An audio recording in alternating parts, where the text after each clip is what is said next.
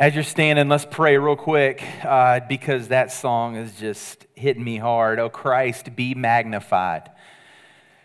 Lord, I pray as our worship pours out to you that you are magnified, not us magnifying ourselves, not the praise team magnifying themselves, or me or Zakk, the pastors magnifying ourselves, but Lord Jesus, be magnified. Let our hearts be placed on the altar. Let our idols be placed on the altar because you are worthy to be magnified. Lord, we love you. We worship you. We honor you. We glorify you. And we ask all this in your holy name. Amen. You may be seated. Man, I don't know if your New Year's resolutions were sing better or whatever it is that you may have, but y'all sounded really good. Gracious. Man, really good. Thank you for that. Golly, may Christ be magnified. So if you enjoyed that, I think Zakk might have already talked about it. I was outside doing what I do best, which is running my mouth. But this coming Saturday's praise night, we'll be able to do that. You won't have to listen to me, I promise, maybe for just a second. So come to praise night. We're just looking to it for a chance to, at praise night, we are going to just praise, basically, and praise God and thank God and honor God and glorify God. And then, because this is what we seem to do best at Steel City Church, we're just going to party together and have a good time in fellowship. So come. We would love to see you. I think it's 4 to 6. I'm going to give out wrong information. Zakk's nervous over there because he's like, oh, here goes Chris. So we look forward to seeing you next week on Saturday, just simply to get a chance to, oh, Christ, be magnified. So William Randolph Hearst was the late newspaper publisher.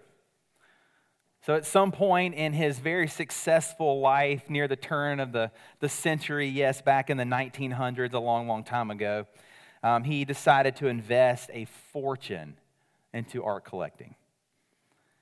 And just great pieces of art, it didn't matter what it was. He wanted to just collect as much art as he possibly could, and he was doing it from all over the world, and he collected so much art, he didn't have places to put it.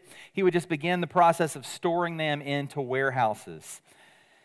And so he was reading in one of his books or magazines about this one piece of art, this priceless, very, very, very beautiful piece of art, and he determined within himself that he had to have it, and he would do whatever it took. So he told some of his guys, his art collecting guys that would do the work for him, he said, hey, this is what I want, this is the description of it, go and find it. I've got to possess this piece of art.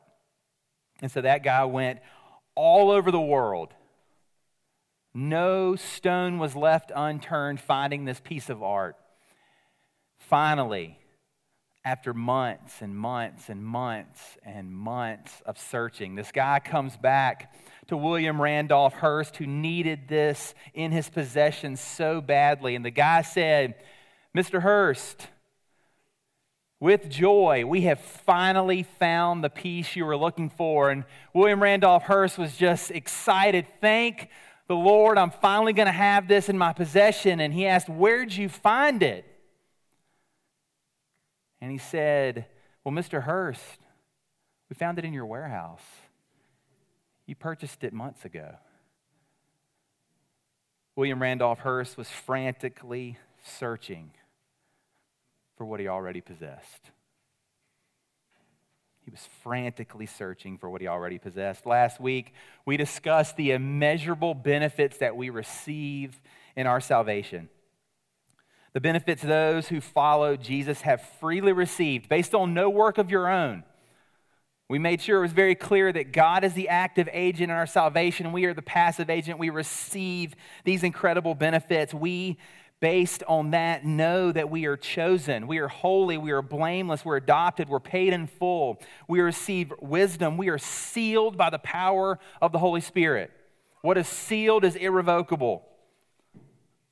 And so Paul here in Ephesians, as we jump into the second half of chapter 1, Paul is not blind or dumb to the journey that the Christian faith brings us.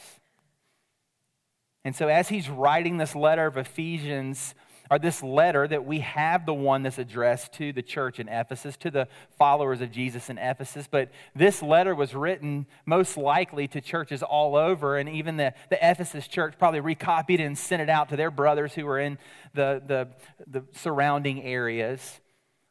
So we have this letter now. It's just as pertinent to us as it is to them at this time. And so he knows exactly what us as followers of Jesus are up against. And the worries that he had are in some ways exactly what me and Zakk and Tyler, we were actually praying for you, many of you, by name this past Wednesday. And some of our prayers were actually mirroring what we're going to talk about today. You know, Paul has just laid out the immeasurable, free, beautiful benefits that we receive in salvation. And we're praying for that over you. And I pray for that even over myself. And I am just like the dog Doug in the movie Up, if you've ever seen it, where it's just like, squirrel. Because I tell you, once that shiny, glittery red ball goes flying across the yard, man, I could be eating the best steak. It could be eating a Kobe beef dry-aged ribeye that's prepared by one of the best chefs in the world with spices from the four corners of the world and prepared tenderly and nice. And that shiny red rubber ball goes bouncing across the yard, and it is squirrel, and I'm after it. Like it's something I've got to have. Every single time I grab the shiny red ball, guess what I find out? It is but a rubber ball that is red, embedded with most likely dollar store glitter, which I hate beyond anything, being a former elementary school teacher. And that's all it is. And I left the steak behind, the filling thing behind. It's just a rubber ball embedded with glitter. Paul knows this. Paul sees this. And that's why we move from last week's beautiful passage. We actually said, being all Bible nerds that we are, that Paul shared the benefits of our salvation in this 202 Greek word sentence. They was actually been called a monstrous sentence conglomeration, one of the longest known in the Greek language. It's described as the kaleidoscope of dazzling lights and shifting colors. And then he follows it up with what we're going to talk about today, which is a 169 Greek word sentence. It's a prayer for followers of Jesus, of the early church, and for us now, and it's exactly what we need. So let's together as a congregation stand, if you're willing and able, as we read God's word. We're going to be in Ephesians 1. We're going to start in verse 15. We're going to go through verse 23. We stand at Steel City Church when we read Scripture corporately because we want to indicate the fact that we stand on God's word. If you hear anything today, let it be this. Fall asleep after this. Don't wake them up, all right? If they can stay awake through this and they've heard exactly what they need, the beauty and the richness of God's word. So this is the word of the Lord. Ephesians 1, verses 15. For this reason, I too, having heard of the faith in the Lord Jesus which exists among you and your love for all the saints, don't cease giving thanks for you while making mention of you in my prayers, that the God of our Lord Jesus Christ, the Father of glory, may give to you a spirit of wisdom and of revelation in the knowledge of him. I pray that the eyes of your heart may be enlightened, so that you will know what is the hope of his calling, what are the riches of the glory of his inheritance in the saints, and what is the surpassing greatness of his power toward us who believe. These are in the accordance of the working of the strength of his might, which he brought about in Christ, when he raised him from the dead and seated him at his right hand in the heavenly places, far above all rule and authority and power and dominion and every name that is named, and not only in this age, but also in the one to come. And he put all things in subjection under his feet, and gave him as head over all things to the church, which is his body, the fullness of him who fills all in all. For the grass withers and the flower fades, but the word of the Lord stands forever. Amen. You may be seated. So there's so much wrapped up into this, and we have to. Our attention draws into verse 17. And the God of our Lord Jesus Christ, the Father of glory, that's who this is being framed around. The Father of glory. We have to make sure we understand what glory is. Glory is the reflection of the essence of one's being. All right, it's the summation, it's the gathering of all of one's attributes. The essence of one's being makes an impact from one's reputation that emerges. You know, so often you see like a queen and they'll talk about her elegance. You see her beauty. You see how she moves. Her glory of the queen is the summation of all its parts. Of course, it's easy to talk about a queen, but when you come from a place like I came from, you got to talk about fireworks. All right, and there were some buddies of mine back in the day who, I was not part of this, or I might be missing some fingers right now, but they were like, you know, it'd be really cool if we took a bunch of different fireworks and duct taped them all together and lit them on fire. It'd be really cool. Don't do that, okay? Don't do that. But what they did is they took a whole bunch of random fireworks, they put them together, they wrapped them together, they put a fuse out, and they were like, oh, sweet, like the bottle rocket's going to go here, and the Roman candle's going to go here, and the sparklers are going to go like this, and the other thing, the black cat's going to go boom, and this. Well, what happened was luckily they actually set it in a place that was not near any houses within like a relative distance. They lit the fuse, they all ran and jumped over a brick wall. The fireworks did not go anywhere. It was just simply a huge explosion that left a crater in the ground where it was. The summation of all the pieces of the fireworks made for a glorious explosion. Here we have God. He says the Father of glory. God's reputation displays splendor and power and radiance. If we look at all what we know of God and his attributes and his characteristics, we know that he is all powerful. But when that's mixed with his all-knowing peace, and it's mixed with his internality, and when it's mixed with his, as we said last week, his omnibenevolence, but then that's mixed with his love and his mercy and his grace and his patience and his truth and his faithfulness, we begin to see this thing stir together, and all we can say is, oh, wow, the explosion is so real. But the thing it's pointing to here is God is not only a glorious Father. We sing that song, good, good Father, you're a good Father. He's not just a glorious Father, but he is the Father to whom all glory belongs. That's who's pouring these benefits out to us that he may give to you, the glorious Father gifting to his followers. He gives, good fathers give freely to their children. And so here we're receiving that. So how do we receive it? That's what Paul then moves into next. So we continue in verse 17. The Father of glory may give to you a spirit of wisdom and of revelation in the knowledge of him.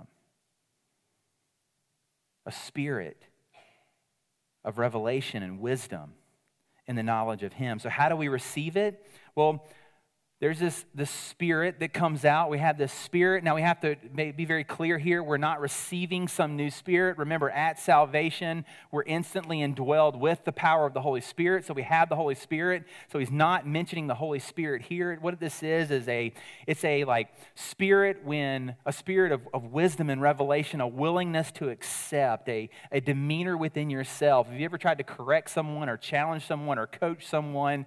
You can't coach someone that's uncoachable. They don't have a spirit of coachability. And until they're willing to get that spirit of coachability, my coach would just run us until we couldn't run anymore, and somehow that brought about a spirit of coachability. That's not what God is doing here, although maybe sometimes that may be what he needs to do to us, being hard-headed like me. But here he's going to gift us this spirit of wisdom and revelation because he's a good Father, the Father of glory. What is wisdom in it? This wisdom, or your Bible might say insight, it's that understanding of known facts into the true nature of things. And we're going to receive this from the Father of glory, and this revelation, which is something that we have to pay very close attention to here, because this is not personal revelation as God spoke to me or God told me. This is a general revelation that he's giving to followers of Jesus, those that confess Jesus as Lord. He's unveiling something here, or disclosing something to us that had previously been hidden. So because of what Jesus has done for us, we are now invited in. Now, whenever we see throughout Scripture a spirit of revelation, a spirit of wisdom, something to accept, something, it always has a level of theological significance. So it's very important here for those that are followers of Jesus Christ for you to pay attention. You know, it's not just the impartation of knowledge that he's given us, but it's the actual unveiling of intrinsically hidden facts that cannot be discovered by human investigation. You can't just go out and run the scientific method and find what we're about to talk about, because this isn't the knowledge of him. The only way we can really dive into the knowledge of him is through what he's done for us, what he is doing on our behalf, as we open our hands and open our hearts to what he's going to reveal. It's the deep things of God, God's wisdom, his power, his ability to change. You know, so often we hear in our world when we talk about philosophy, it's like, just said like, know yourself. Know who you are. Just know yourself. But here Christianity says something very different, as Paul makes clear here. It's not just know yourself, it's know your God, but you can only do that through the power of the Holy Spirit. So here Paul is exclaiming to them, it's not you do you. It's not you follow your heart, because if we look at Scripture, we know that heart is deceitful above all. Our emotions can lead us astray at times, although our emotions are important. Our mind can have a thinking process that might lead us astray. So we've got to make sure that we're grounded and we're rooted. So it's not just about us. It's about us knowing the Father of glory deeply. Letting that wisdom roll into us and fill us. It's through the power of God's Spirit inside of you. We become to look like Christ. We become to know him and follow him. And he says this statement in verse 18. As we continue, it says, Paul starts his prayer. He says, I pray that the eyes of your heart might be enlightened. Now, if you look at literature throughout our time, typically the heart was, we in our very scientific Western mind, think of the heart as an organ that pumps blood to the rest of the body, and if the heart stops, we've got a problem. And if it doesn't, then it's got to be strong. And so you walk or you eat right to build your heart up. But literature looks at heart very differently. Saying, I pray that the eyes of your heart, so we're given this personification to the heart, this power to the heart, this realization that the heart is more than just an organ. But Paul prays that God might give them a spirit to procure the insight and revelation of the knowledge of their God. He's telling that to us. And that the understanding had already been somewhat enlightened at the moment of belief through the indwelling of the Spirit. So we've received that. But he's like, I want you through your heart being enlightened as you open it up and light flushes in, that you know the Father of glory and what he gives you. The heart is a comprehensive term. It's used here for the entire inward self, for our entire personality. It includes our intellect, our will, our emotions. And he wants it to be enlightened by the light of God's truth, which then affects our inner being. And then it affects our outward working. So what is it? That's the who, that's the how. So what's the what he's telling us about? So we continue in verse 18. He says, I pray that the eyes of your heart may be enlightened so that you will know what? Know what? What is the hope of his calling? Is the first one. The hope of his calling. We need to know the hope of our calling. When we talked last week, one of the very first benefits that he unveiled to us is that we are chosen before the foundation of the world. Well, we need to know the hope of our calling. This is not just wishy-washy hope. This is subjective hope. Hope that stems from the center of who we are because of what he has done for us. And he's done it to us since before the foundation of the world. He chose us, he adopted us, he paid us in full, he's sealed us. This is the hope that we can have in that, not the world's wishful thinking, but the absolute certainty that God will make true what he has promised. God's done A, he's done B, he's done C, he's done all the way through Z, so therefore I can have hope looking forward. I can move on. His calling, the reminder of the benefits that we've received. You know, when everything else around us is shifting and everything else around us is moving and times are hard or things aren't working out right or that relationship fell apart or this job fell through or this paycheck's not coming or whatever it may be. When we know the hope of our calling, we can rest in that. When we know the hope of our calling is not based on our actions, but on what he has done forever.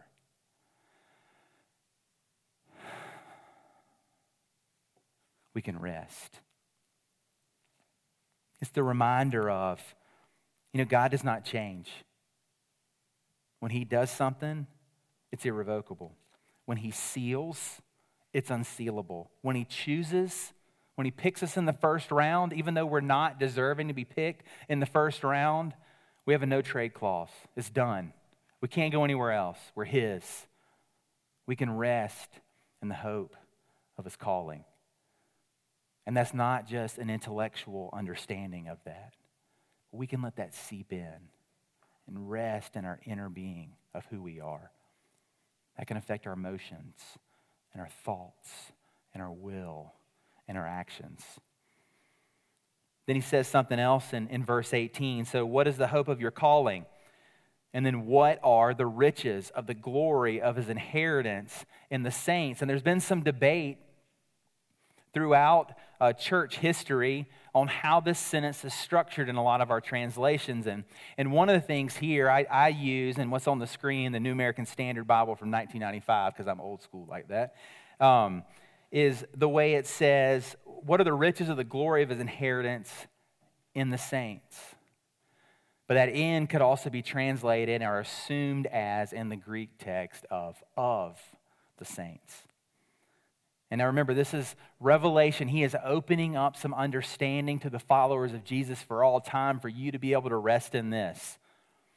And this one here is just immense for me. This does not mean our inheritance. We talked about that a little bit last week, that when you're adopted, as we are adopted as a child of God, that comes with inheritance. That comes with the goods. God owns the cattle on 1,000 hills. That's us. We're in when we're adopted. But this isn't necessarily here referring to our inheritance. He owns all the cattle on 1,000 hills, but as I've heard say, all that is moo and poo. He wants more than that. What does he want? He wants you. He longs for you. The Father of glory longs for you. This means that we are his inheritance. Wait, what? We are the Father of glory's inheritance. God thinks of us in a way not to squander, not to mess up. He does all that he does for us so that we're matured in the right time. Think about your crazy rich uncle. We talk about crazy uncles a lot, don't we? We all got them. Think about your rich uncle. You might not have one, so just imagine that you do. He's got no kids. He's not married. He comes to you and he says, hey, I don't have kids. I'm not looking to get married. I'm very successful at what I do, and I love you deeply. I want you to inherit whatever I have at the end. His inheritance is wrapped up in functioning business or real estate, things that will mature later. It's not liquid cash. It's like you can't just roll out the bank and be like, I'm taking my inheritance early and going. We saw how that worked out in Scripture, right? And he's like, here's your inheritance. You can help me manage it until it matures, until the time comes where it's yours. What do you do? What do you do? You squander it, you waste it away, you're negligent towards it, you don't ever think about it.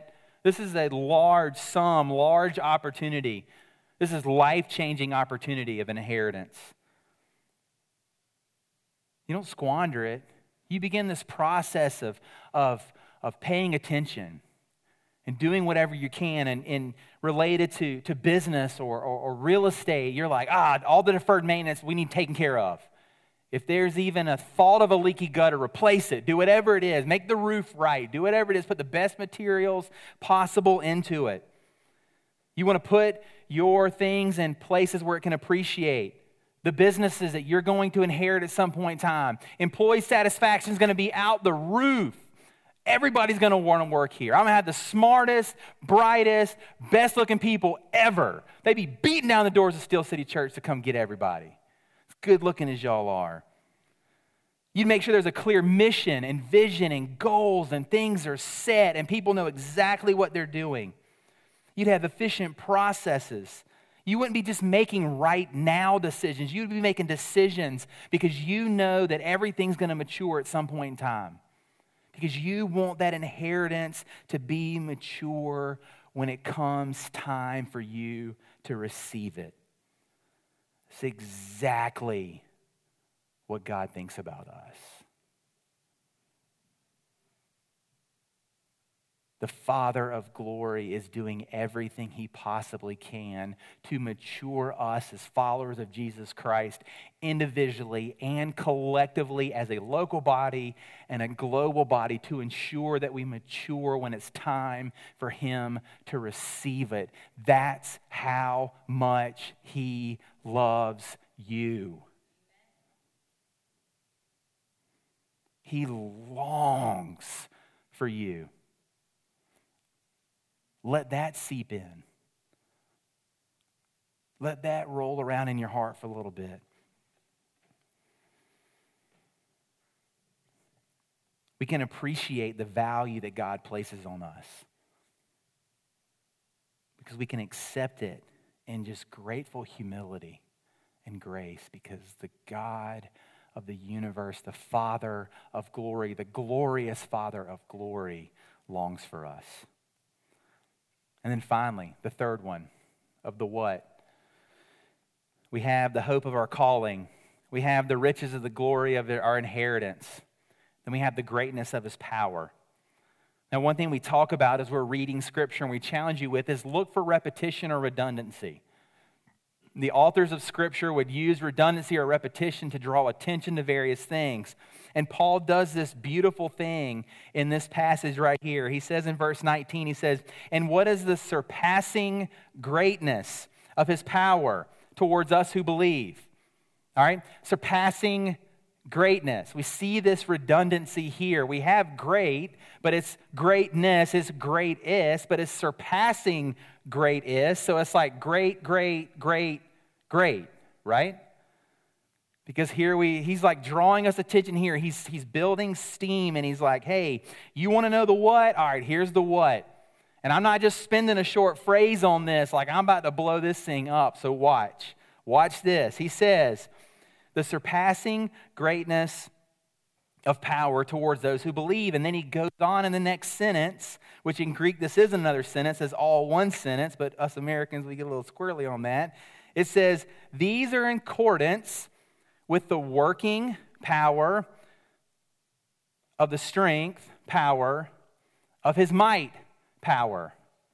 But power was just said, and it was redundant, so it was great power. And then he says three more Greek terms that also mean power. And so he says, great power. The greatness of God's power according to the power of his power. That's what he's given us. But the beautiful thing is he keeps going. He doesn't stop. Because the greatness of God's power in the present age is not only described, but it's demonstrated here. And so he lays out this demonstration of his power. So essentially God is saying, hey, I've given you a hope of your calling. I've given you are my inheritance, so I'm going to make sure I do everything I possibly can. And all this is going to be in accordance with my power, my great power, beyond measurable power, immeasurable power, beyond anything you could comprehend. But watch this, hold my beer. Here we go. Because here he says, in verse 20, which he brought about in who? In Christ, when he raised him from the dead and seated him at his right hand in the heavenly places, far above all rule and authority and power and dominion and every name that is named, not only in this age, but also the age to come. So we know that he exercised his power. He demonstrated his power when he raised Christ up from the dead. But he didn't stop there, and then he put all things in subjection under his feet. So now he has seated him. So now he has exercised him by raising him, by seating him at the right hand of the throne, and then now by subjecting all things under Christ's feet. Everything that drags us down is simply but a footstool to our Savior. He rests his feet upon it. It is nothing to him. Then he says in verse 22, and gave him as head over all things. And who did he give him to? To the church, which is his body, the fullness of him who fills all in all. He exercised it in Christ by raising and seating him. He showed his power by subjecting all things, which are Christ's footstool now, and he gave him to the church as our head. That's why we look to Jesus constantly, because he is the epitome, he is the essence of God's power, poured out to us, for us, to mature us, to remind us of our calling. But knowing, we're supposed to know this deeply, know from the eyes of our heart, just an intellectual understanding. We can walk out, and I could probably poll every single one of you because my sermon is so good and so rich, and I don't think anybody is sleeping unless you're sleeping with your eyes open. I've seen a couple people doze, but that's okay. I love you anyway. I could probably ask you, what are the three things? And you'll be able to boom, boom, boom. Like I know in my head. But that's not just it. It goes so much deeper than that. It needs to go into the eyes of our heart, from the center of our being, from our will, from our emotions, from our intellect. And that leads us to what? when we begin to really know who our God is and what he gives us. It tells us to stop frantically searching for what you already have.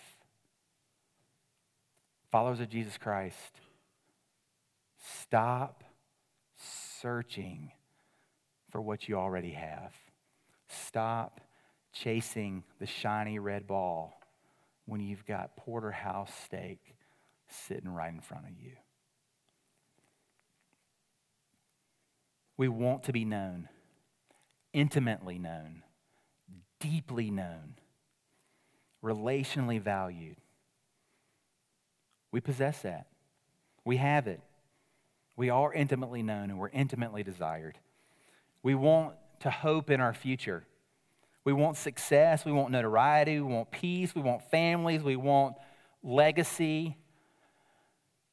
We possess that by knowing that we are, as followers of Jesus Christ, a longed-for inheritance. We want power. We want control. We possess that through the greatness of his power, according to the power of his power of his power. So why is Paul saying this then? Because like Doug, squirrel, we're so quick to run off track. Honer, one of the commentators that I've been studying through, he says this power, these promises are directed to all who believe. Especially this power, it's the kind of power, the very power, the exact power that is needed to survive, not for us to be active, but it's for us to survive the satanic hostile powers and worldly systems that surround us. Listen to this. Just pay attention to this real quick. We cannot fool ourselves into thinking that we don't have an adversary, that we don't have some level of power on the other side that is working against us. We can't allow ourselves to be lulled to sleep thinking that this worldly system that has been developed, that we live in, that so often we even have a hard time identifying, we're like fish in water, we don't even know that we're wet, that it's not really working in our favor as followers of Jesus. Satan's too crafty for that. He knows. He knows exactly what glitter to put in the red ball for you to chase it. Just to make it very clear, Satan is fluent in the language of lies. That's his number one language. He's an English as a second language speaker. Every other language is second for him. Lies, number one. It's his native language. Nothing he speaks to you is truth. It might be half-truth. Nothing is truth. His most comfortable actions are actually stealing, killing, and destroying. That's what he wants. That's what he longs for. And we are the ultimate means to that end. Why? Because we're God's inheritance. Why would he not want to steal, kill, and destroy? He wants to get every piece he can from it. He's no way a little cuddly kitten in the corner that needs to be scratched and fed. He's a roaring lion waiting to pounce to devour his prey. And he tears it apart. And it's not fun to watch. And we are all guilty. We have to be reminded in the depths of our souls as followers of Jesus Christ. We have to do that from here. We have to do that in the music. We have to do that in the prayers that we pray. We have to do that in our discipleship groups and our connect groups and the times that we fellowship together. We constantly have to be reminding each other and telling each other, hey, look back to the benefits. Look back to the hope of your calling. Remember, you are God's inheritance. There is never an insignificance in you. God loves you that much, and his power is there for you to be utilized. We're eating at the most precious and longed for food in all of creation. We are the most refreshing well the world has ever offered. The world itself can't even offer. the refreshingness of this well that Jesus Christ so freely gives us. We have unlimited access for those of you whose phones always die. The most powerful charger ever, all right? And the power of the Holy Spirit. But then guess what? There goes that glittery red ball, that glittery rubber ball. So Paul's praying here because he knows. Paul prays that we would know God. We would know the glorious Father of all glory and what he offers. And we would not just know it in our heads, but we would know it in our hearts. We would know it in our emotions. We would know it in our thinking processes. We would know it in our will. We would know it in our desires. We would know it in every way we possibly could. So here's a challenge for you. Sometimes we know what it is by what it's not. So as we consider who we are from the depths of our soul, I ask you this. Where do your thoughts effortlessly go when you have nothing to think about? Where do your thoughts effortlessly go when you have nothing to think about? I am guilty as charged at this one.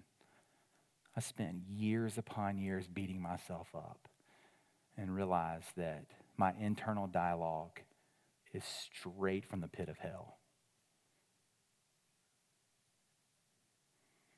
Where do your thoughts go? Where do they effortlessly go when you have nothing to think about? Is it success? Is it legacy? Is it sex? Is it relationship? Is it money? What is it? Jesus says, where your treasure is, there your heart will be also. Where does your money effortlessly go without a second thought? Where do you use your treasure so freely? Just let it go.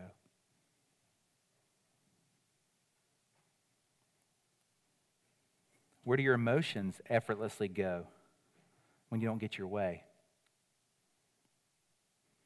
You pray and you work and you strive and you follow and all the culturally accepted check boxes. You do everything you're supposed to do that you think you should do, and you're like, I did everything right. But that job or that promotion or that relationship or that opportunity or whatever it may be didn't work out. Where do your emotions effortlessly go when that happens? When things don't seem to go your way? Let us as followers of Jesus Christ know what we have been freely given.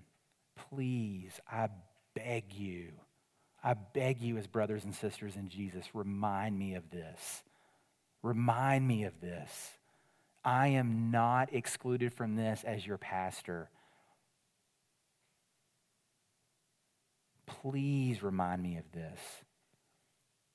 Let us together set our whole being on our glorious Father of glory. One way we do this corporately is through communion. So go ahead and start opening up your very delicious snacks here. If you need one, our Connections team will be bringing you one.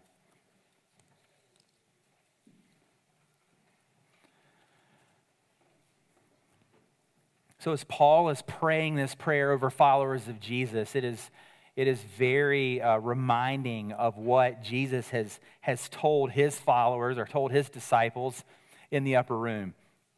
And so we have this statement at times that we use before communion. I just want you to see it in front of you. So go ahead and bring it up. It says, the Lord's Supper is a symbolic and sanctifying act of faithful obedience, whereby followers of Jesus Christ, as a means of grace through the power of Holy Spirit, inwardly strengthen their faith and receive the confirmation of their spiritual benefits of salvation. So here we are at communion.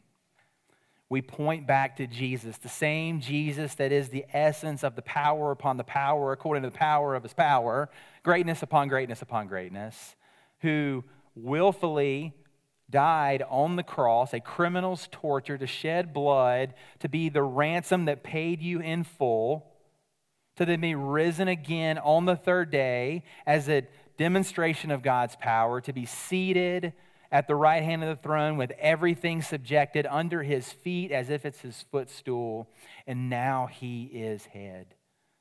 We can have hope in our calling by his broken body and his poured out blood.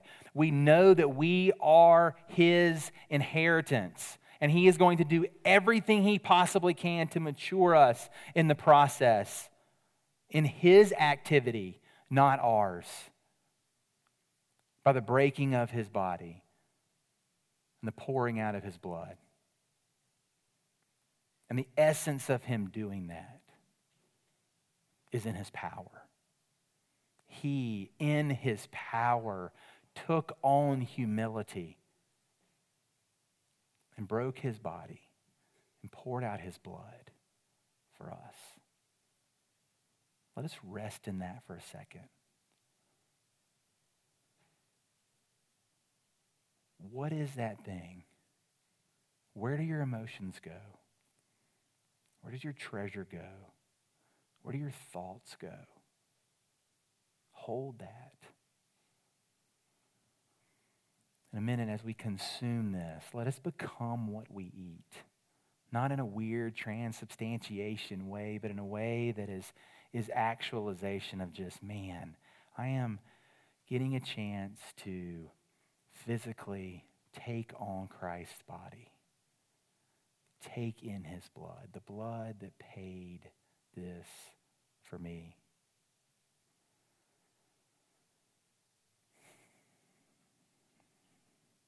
Let's do that now. This is his body which was given for you. He said, take it, eat it, and do this in remembrance of me.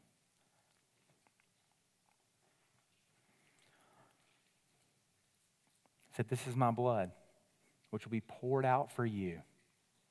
Drink it, take it, and look to me. Do it in remembrance of me.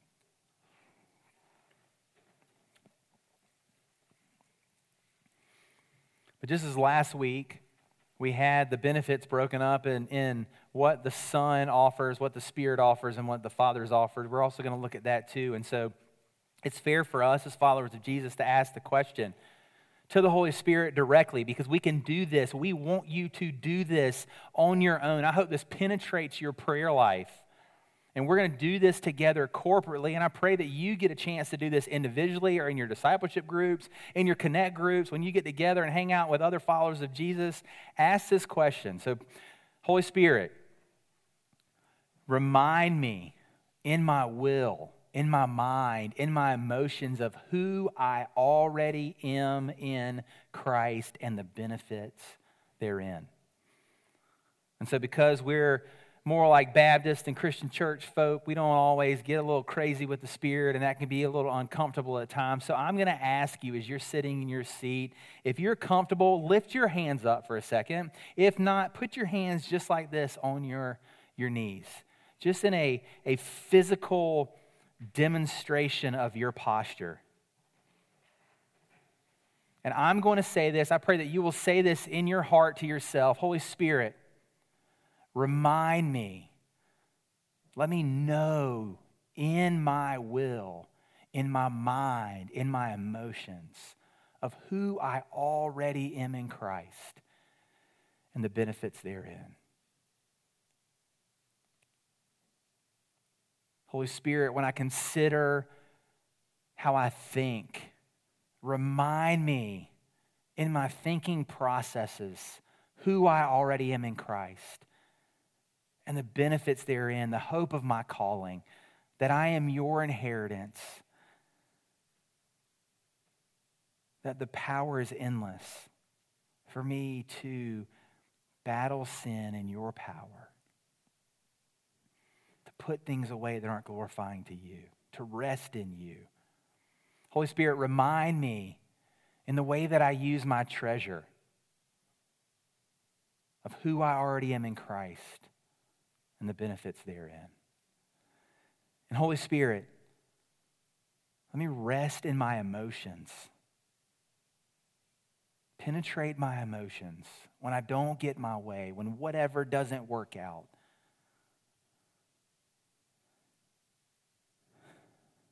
Let my emotions reflect the benefits that you've given me. Amen. If you would, stand with me. The praise team's coming up here. I'm going to get out of their way, but we are going to read Scripture corporately together. And so we are doing this out of Revelation. We're going all the way to the back of the book because, when we're talking about a God who is far beyond anything that we can comprehend, nothing surprises him. He's endless. He's eternal. He's holy. He's righteous. He's merciful. He's gracious. He's all powerful. You can keep naming. We duct tape all those things together, put a fuse in it, and it's going to blow us all up. The most glorious explosion ever. And here in the end of Revelation, he begins to paint this picture that he is going to be victorious in the end.